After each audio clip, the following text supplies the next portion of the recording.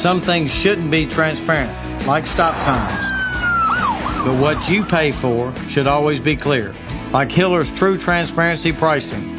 Always clearly itemized and never any hidden fees. Because you have the right to know what you're paying for. For more information, visit happyhiller.com/true transparency pricing. Happy you'll be if the service is free. Call the Happy Face Truck today. On the second episode of the Ultimate Tennessee podcast, we sit down with Ben McKee, a co-host of the Swain event in Knoxville and a writer for RockyTopInsider.com, and we get a full off-season preview from SEC Media Days. What were the big comments from Jeremy Pruitt's press conference down in Hoover, Alabama? And who are some big targets for Tennessee to look out for in recruiting? Plus, we go up against Vegas. 6.5 wins for Tennessee football in 2019. We'll give you our take on what we expect from the football Vols. The top stories and the top insiders on Rocky Top. This is the Ultimate Tennessee Podcast with your host, Will Bowling. You are listening to episode 2 of the Ultimate Tennessee Podcast on the 104.5 The Zone Digital Network. Glad to have you back with us this week for another edition of our off-season Tennessee football previews. And as always, I'm your host, Will Bowling. Well, we're joined this week out of Knoxville, Tennessee by Ben McKee. He is the co-host of the Swain event up in Knoxville. He writes for RockyTopInsider.com. And I won't hold it against him, but he's also a big Yankees fan. Nevertheless, Ben, welcome to the show. Hey, Will, how's it going? I figured that you would get that Yankee dig in on me. You knew I had to, right? Yeah, I know. But just remember, I can throw out that the Yankees have the second best record in baseball. That's right. The Braves are not too far behind, but behind nonetheless. That is your right. We will allow it. We're not going to kick you off the show a minute in. Time will tell. But you know good and well that although I am a Yankees fan, when the Braves are not playing for the Yankees, I do wish for the Braves to do well, and I'm very happy to see the Braves having a great season. I would not be surprised if the Yankees and Braves face each other in the World Series this year. It's been cool to see the Braves have success. Being from Alabama, I have a lot of friends who are Braves fans, and I know the turmoil they had to go through those couple of years when the Braves were just terrible. So I'm happy to see the Braves doing well and thriving. Well, I'm glad now also that we've been able to talk a little bit of Braves on our first 2 episodes. I was telling you a minute ago that I talked a little bit of Ronald Acuna with Mike Wilson last week. So you come for the baseball talk, stay for the Tennessee analysis. That can be our unofficial tagline here on the UT podcast. But excited to have you on here and excited to get into a discussion about expectations a little bit for Tennessee. And if you missed the Midday 180 yesterday with myself and Chad Withrow, we talked a little bit about that on the air yesterday from 10 to 2. But, Ben, I want to get your thoughts on, besides a win total number, what is your expectation for what Tennessee can put on the field and an expectation for what Tennessee fans could finally be proud of by the end of the season this year? What's kind of your take on what Tennessee can do to please that fan base this upcoming season? Well, aside from a win total, obviously fans want to see 9, 10 wins, see Tennessee in Atlanta. I think any reasonable fan does not expect Tennessee to be in Atlanta this season or to even win 9 or 10 games. But aside from a win total, like you mentioned, I think the key thing is not to have a repeat of the Missouri and Vanderbilt game from last year. I mean, that was an utter embarrassment. I mean, not only are you losing to Vanderbilt for the 5th time in 7 years, but it's the way that Tennessee lost. I have made the argument, and Tennessee fans have not been pleased to hear the argument, but that Vanderbilt football team was, in fact, better than Tennessee's football team. I believe in 3, 4, 5 years from now, we will look back at the rosters of those two teams, and we will see more NFL guys from the Vanderbilt roster than NFL guys from the Tennessee roster. So I do believe that Vanderbilt was better than Tennessee, but it was the way that Tennessee lost that football game that was embarrassing. You don't dance on the sideline, which was a problem in that particular football game. You had young players dancing on the sideline. Your offensive coordinator and your head coach was not on the same page, and it extended past just the offensive coordinator and the head coach and trickled down to the assistant coaches. It had an effect on the quarterback. At one point, Jarrett Garantano was coming off the field after a third down play that was unsuccessful and kind of had his arms up in the air like, why did you call that play, directed towards Tyson Helton? And Tyson Helton replies back to Jarrett Garantano that I'm not the one calling the play. So you had a lot of dysfunction amongst the coaches, amongst the players in that football game. You had a chance to win that game and go to a bowl game, and you lose 13-38. I mean, that's just utterly embarrassing. The team did not play with effort. The team did not play as one. The coaching staff was not coaching as one. And then that also had happened the week before in Neyland Stadium when Tennessee lost to Missouri 17-50. Just utterly embarrassing. And I've made that same argument that Missouri was a better football team than Tennessee as well. So aside from a win total, just don't allow that to happen again. Tennessee, again, is not going to win 9, 10 games or whatever win mark you want to see them get to reach Atlanta, but it's about how they compete in each game for me. Just do not have that embarrassing, pathetic performance in any game this year. Yes, Tennessee will lose to Alabama. Tennessee will lose to Georgia, and Tennessee may lose to Florida, but have a respectable performance in those football games, and then don't lose to Vanderbilt, don't lose to Missouri the way that you did last year. You were fortunate to beat Kentucky. Have another good performance. So that's kind of what I'm looking for aside from a win total. Yeah, I like that answer. And kind of the route I took yesterday was that Tennessee right now is known more for what they don't have rather than what they do have, right? You know, they don't have an NFL draft pick. They don't really have a functional offensive line right now. In addition to that, they don't have the status of Trey Smith or Aubrey Solomon or D'Angelo Gibbs figured out right now. It seems like there are more uncertainties than certainties right now with Tennessee football, and that's a problem when you start to develop a brand and a culture for what your football program really wants to look like. And I thought it was interesting today, Jeremy Pruitt, in his comments at SEC Media Days, talked about recruiting and said, our best recruiters are our players and the product that we put on the football team. But right now, I think if you asked a lot of people around the country, what do you know about Tennessee football right now, the answers would be more negative than positive. So I'll pose the question to you is, what kind of culture do you think that Jeremy Pruitt wants to create in year 2, whether it's being able to run the football, whether it's pass rush, whatever it is? In my opinion, I think Jeremy Pruitt needs a clear image and a foundation to build on in year 2, moving forward into what looks like could be a pretty good football team in year number 3.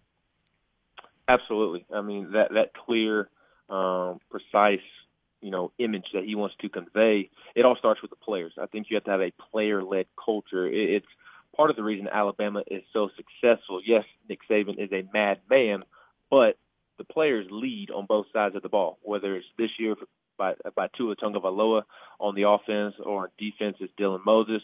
In years past, it's been guys like Reggie Ragland, Minka Fitzpatrick, your A.J. McCarrons. Yes, they are great football players, but they are also great leaders. And I think Tennessee and Jeremy Pruitt is trying to replicate that. Sure, Tennessee fans don't really want to replicate anything from Alabama, but what football program in the country right now isn't trying to replicate Alabama or even Clemson? We can throw Clemson into that conversation now as well. So I think Jeremy Pruitt really wants to instill a player-led program to where the big decisions, obviously, Jeremy Pruitt and the coaches will make, but on a day-to-day basis, the Jarrett Garantanos, the Juwan Jennings, the Trey Smiths along the offensive line, on defense, the Darrell Taylors, the Nigel Warriors, the Daniel Batulis, they are leading their position groups. They are the ones leading the charge in terms of going out on July 16th when it's 90-something degrees and putting that extra work in, although it's an uncomfortable setting with how hot it is outside. Just getting on the jugs. Juwan Jennings getting after Cedric Tillman or Ramel Keaton, the freshman this year, just leading by example. That's what's really been missing over the last couple of years is that player leadership. That was Butch Jones' biggest kryptonite is the players didn't really like each other. There were too many cliques on the football team, and when you have that on your football team in your football program, you're going to have the disaster that was 2016. And yes, Tennessee did win 9 games that year, went to the Music City Bowl, They had some great performances against Florida, whatnot, broke the streak. But that Tennessee football team, as we all know, was more than capable of winning 8 games in the regular season. That was an SEC championship caliber roster, and because of the dysfunction on the roster and within the coaching staff, they were unable to achieve what they ultimately wanted to achieve. So I think it all starts with the players. And if you know anything about Jeremy Pruitt, you know and you have heard the stories of your Mac Wilsons and your Ryan Andersons, him naming his son after guys that played linebacker for him at Tennessee. And I think that speaks to just how great of a player's coach Jeremy Pruitt is. I think right now the biggest thing that Jeremy Pruitt needs to work on as a head coach is managing adults. But when it comes to the actual players, he does a tremendous job of putting the players in positions to be successful. And I think that's a reflection of the culture that he wants to build, that being a player-led culture. Well, and one of those players is obviously going to be Jarrett Garantano. And you look at the stats, and I like to look at analytics on this show, and we mentioned it last week on episode 1, too, that the analytics love Jarrett Garantano. But for how much they love him, they also hate Tennessee's offensive line, which we'll get to here in a minute. I think today, SEC Media Days is kind of an unofficial beginning to Jarrett Garantano being the face of Tennessee's program. And I think back to what Butch Jones always said and how he referred to Joshua Dobbs as the CEO of Tennessee football. In my opinion, for Tennessee to be successful, Jarrett Garantano has to move into that CEO role and be the face of Tennessee football. What do you think? I don't disagree with you. I just think that there's more of an importance on the offensive line this year. Okay. Again, it's not that I disagree with you. I agree. Your quarterback needs to be the CEO of the football team, needs to be one of your better leaders. But in order for Jarrett Garantano to live up to his potential, the offensive line has to take a step forward. I mean, there's numerous stats that anybody who knows anything about Tennessee football can reel off. When he's pressured, he completed 57% of his passes and averaged 9 yards per attempt last year. That was the best in the country. And the amount of times that he was pressured was through the roof. So I agree, Jarrett Garantano needs to, be the CEO, be the face of the program. And I think he has really improved on that since last football season. You've heard Jim Chaney, you've heard T. Martin, you've heard Jeremy Pruitt, Chris Winkie mention that time and time again when they've spoken with the media in spring practice, in radio interviews that Pruitt has done in Nashville and Knoxville in Alabama. And then you also heard it today at Media Days when he spoke to the local media, when he spoke in the big room at the podium. Jarrett Garantano has taken a huge step forward in the leadership department. But unfortunately, I think this year, for 2019, the biggest issue is the offensive line. In order for Tennessee to overachieve expectations this year, it's going to come down to the offensive line overachieving. And I think Trey Smith needs to be the CEO of this particular football team because of that.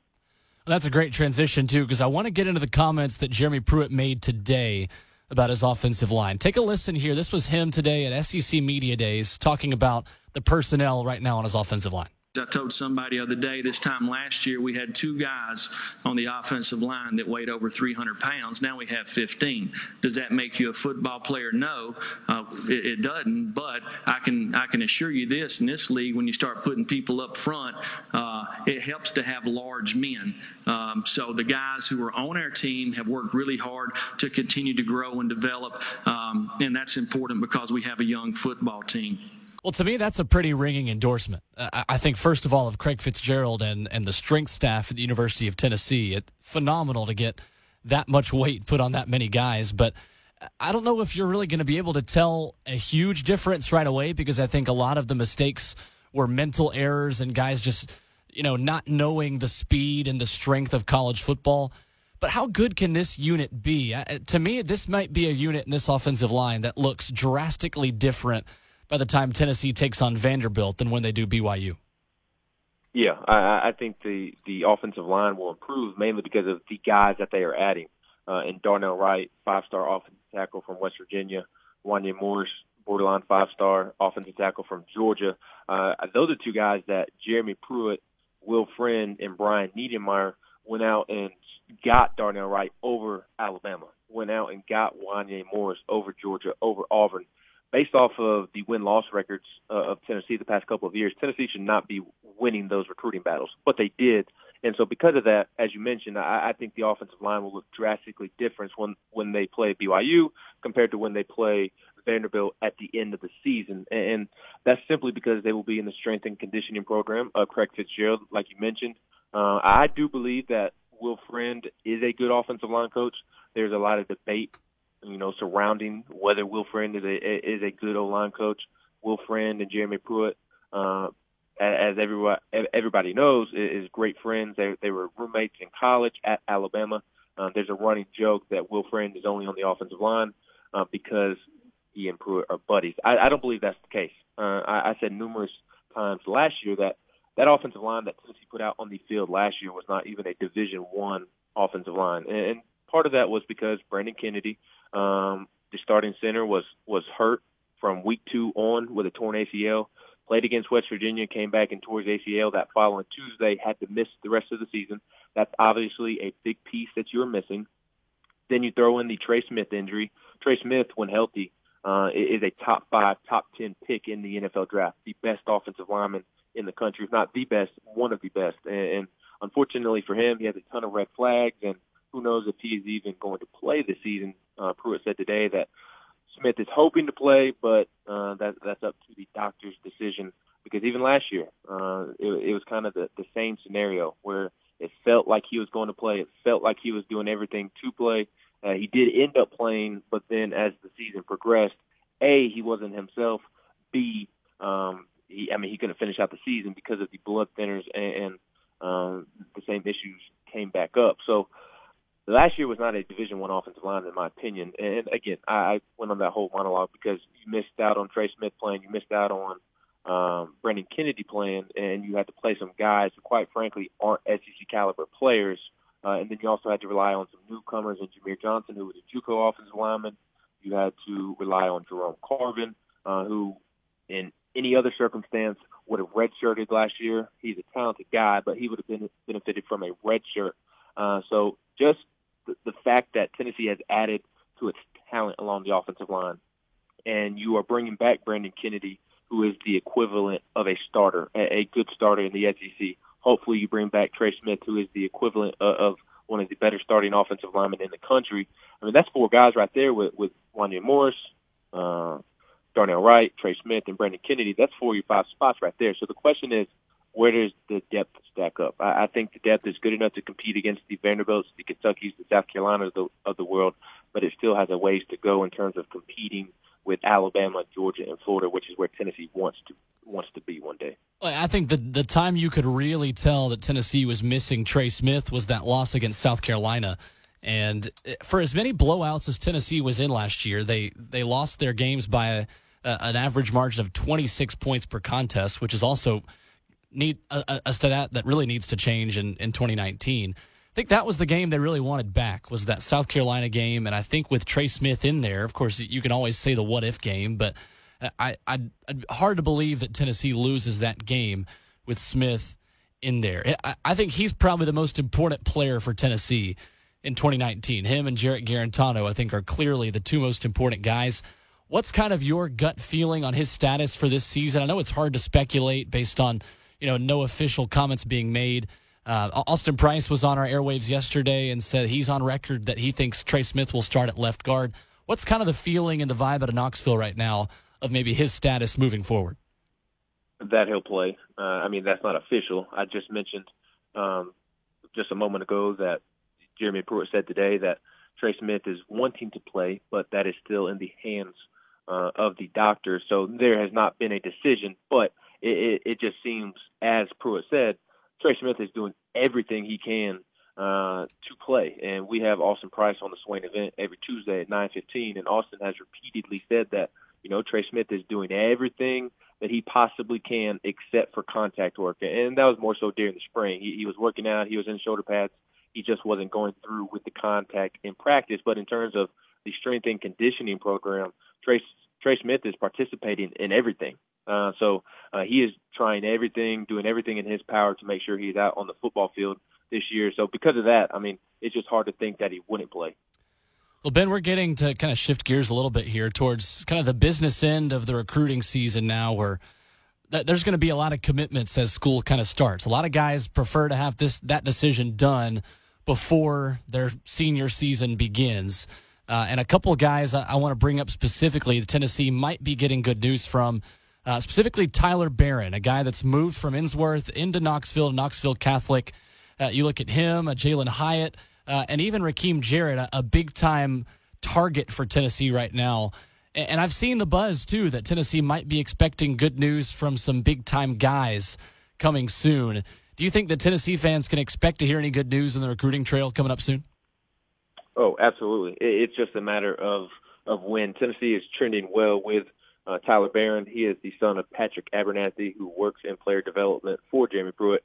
As you mentioned, a 4-star defensive end from here at Knoxville Catholic, transferred from Innsworth. One of his good buddies, Keyshawn Lawrence, has already committed. He is an absolute stud, big-time defensive end. And I would expect at some point he is in the boat for Tennessee. I would kind of be surprised if he chose to go elsewhere. Jalen Hyatt is a name that is very important to Tennessee's recruiting.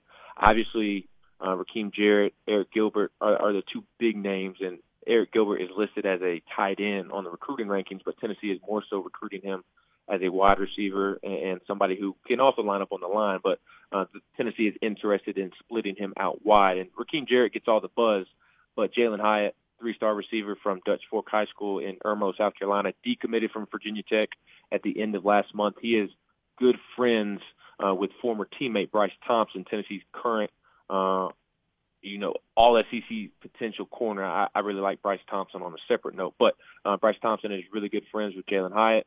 Again, they played high school ball together in South Carolina. Hyatt is a speedster, runs a 4.3 140. At least that's what the legend tells us, and so that is something that this Tennessee football desperately needs, and specifically the wide receiver room. The running back room added speed with Eric Gray this past recruiting cycle. Ty Chandler is a pretty quick back as well. Tennessee will look to continue to address the speed at running back. But when you look at the receivers, and yes, there are 4 receivers that are seniors this year, and it will be a completely different receiving room next year, but the receiving room still lacks speed, the speed necessary to really produce the plays to get Tennessee to where they want to be. And Jalen Hyatt is a guy that absolutely would improve the team speed and the position speed at receiver. So he's a name to watch for.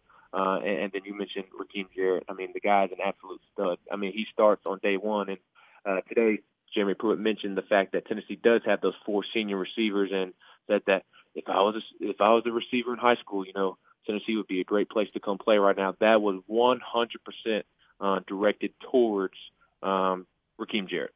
In the D.C. area, is committed to LSU. I think that's more of a formality at this point. I think he is not decommitted yet, simply to keep the pressure of LSU fans off of his back. That is a race that is between Tennessee and Maryland, and some folks may scoff at Maryland, but Maryland is a legitimate player there. But I think Tennessee is really trending well with him. And then I think the other name to really watch for right now, all the talk around Haynes King, the 4-star dual threat quarterback from Texas.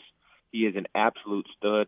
When you talk to recruiting guys behind the scenes, some view him as potentially the best quarterback in the country. And Tennessee already has Harrison Bailey committed. He is a 4-star quarterback from the state of Georgia, teammates of Eric Gilbert, teammates of B.J. Ojulari, who is a priority edge rusher, edge prospect that Tennessee is after, and Ramel Keaton, true freshman receiver.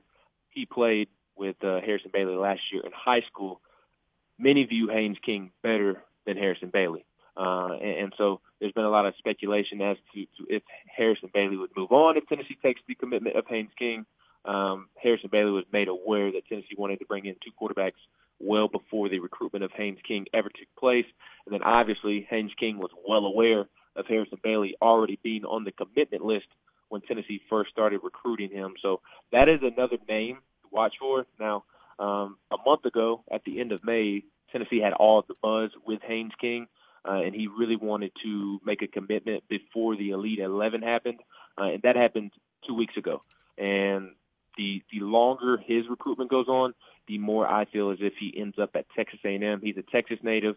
We all know the pool of Texas football schools.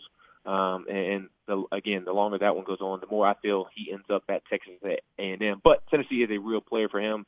I mean, he's an absolute stud. And I said this on the Swain event, is that he is the picture-perfect quarterback recruit for me. He fits my mold. He plays basketball. He runs the 400, 4x400 relay, throws the discus. He's an accurate quarterback. He plans to graduate early and enroll at his school of choice in January. Threw for 3,800 yards last year, 42 touchdowns, 4 interceptions, and has only one loss as a starting quarterback in 2 seasons in Texas high school football. So Haynes King is another name to watch for as well. What is a reasonable expectation, do you think, for this recruiting class? Because I kind of get the vibe that with the staff that Jeremy Pruitt has in Knoxville, I think top 5 to top 10 might just become the norm for Tennessee. And I think given a lot of those names you've talked about and the in-state talent that's already committed to the Vols for the 2020 cycle now, sometimes I just can't believe that the kids are graduating in 2020. Nevertheless, what do you think the reasonable expectation is for this recruiting class, but also kind of the standard that Jeremy Pruitt is setting in recruiting for years to come? Yeah, it makes me feel really old to know that Tennessee is recruiting 2020, 2021, 2022. I mean, I just feel really old, and I know you are in that same boat with me. In the future, it's going to be top 5 classes. I mean, you're not paying T. Martin the money that you're paying him, Derek Ansley the money that you're paying him to land top 10, top 15 recruiting classes. Those are really nice recruiting classes, but it's kind of like the new expectations on Rick Barnes with his new contract.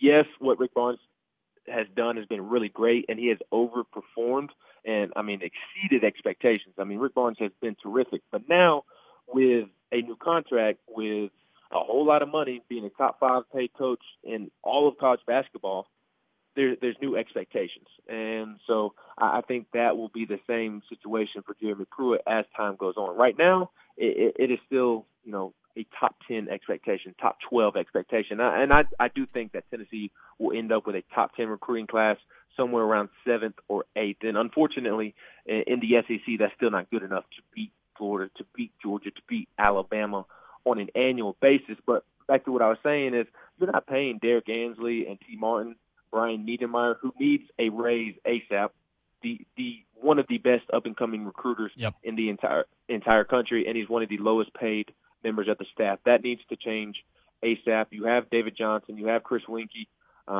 Chris Rump, Tracy Rocker. You have a phenomenal recruiting staff. And Jeremy Pruitt is one of the best recruiters in the entire country himself. So at some point, expectations are going to shift, and I believe those expectations will shift when the wins come on the football field. Because if you think about it, all of these coaches, and when I say all these coaches, I'm referring to Tennessee recruiting against Alabama, recruiting against Auburn, A&M, LSU, Georgia. They're all selling Tennessee or selling these recruits on the same thing. They all have the great facilities. They all have the great coaches. They all have the great alumni base that can help them after football. They can all help get them to the league. But the one difference between Tennessee and the rest of those schools is Tennessee is 2 years removed from its worst year in program history, going 4-8. Tennessee is a year removed from going 5-7, and those 2 embarrassing losses to Missouri and Vanderbilt that I mentioned earlier. Those other schools are playing for championships. There's a lot of expectations and hype and talk around those schools potentially making it to the playoffs. So, again, those expectations will shift as the wins come, because right now I do think it's a little bit unrealistic to expect Tennessee to recruit in the top 5 with Alabama, Georgia, Ohio State, if the product on the field isn't there. And as they build these recruiting classes, slowly but surely the on-field results will come, and with that, expectations will change. And at some point, they will be in that top 5, in my opinion. The recruiting staff is just too good not to be. So Ben Westgate puts the over-under at 6.5 games for Tennessee's win total this year. And if I'm a betting man, which I'm thankfully not, I especially not with college sports, I can't rely on 20-year-olds to make me anything, much less professionals. I'm betting on the Vols, honestly, and I think a lot of people wouldn't have said that a year or two ago, but I see 5 losses there for Tennessee right now. with the two swing games outside of the big three you expect to lose of Georgia, Alabama, Florida. I would say the swing games being those rest of the games of the SEC East, plus the game against Mississippi State. I think Tennessee is good enough to get a win against Vanderbilt, Kentucky, South Carolina, Mississippi State, and Missouri. But I think they probably split that 5-3-2. I don't see them winning 4 out of those 5 games. Do you think that 6.5 number is fair? And kind of what's your gut feeling right now on those 5 swing games I discussed in the SEC? No, I have literally the same exact thought as you do. Good. That is a great minds. A 6-7 win schedule if I've ever seen one. I'm with you. I do think Tennessee loses Alabama, Georgia, Florida. Tennessee, talent-wise, just isn't there right just yet. If there is a game that Tennessee picks off on that trio, it is obviously Florida. Florida has some concerns along the offensive line. That's a game that's early in the season. If Florida's offensive line just craps the bed, then there's no telling what Tennessee can do in that football game, especially when you have a guy like Darrell Taylor, who is experienced, who I am expecting a big season out of. He can single-handedly win Tennessee that football game if Florida's offensive line struggles the way some expect it to do early on in the season. But to me, the season comes down to those 5 games that you mentioned: Mississippi State, South Carolina, Kentucky, Missouri, Vanderbilt. Those are the 5 swing games for me. And everybody's going to look at Kentucky and say, "Oh, they lost everybody." It's a good team. That's not that's back to old Kentucky. They're going to stink. That's not the case.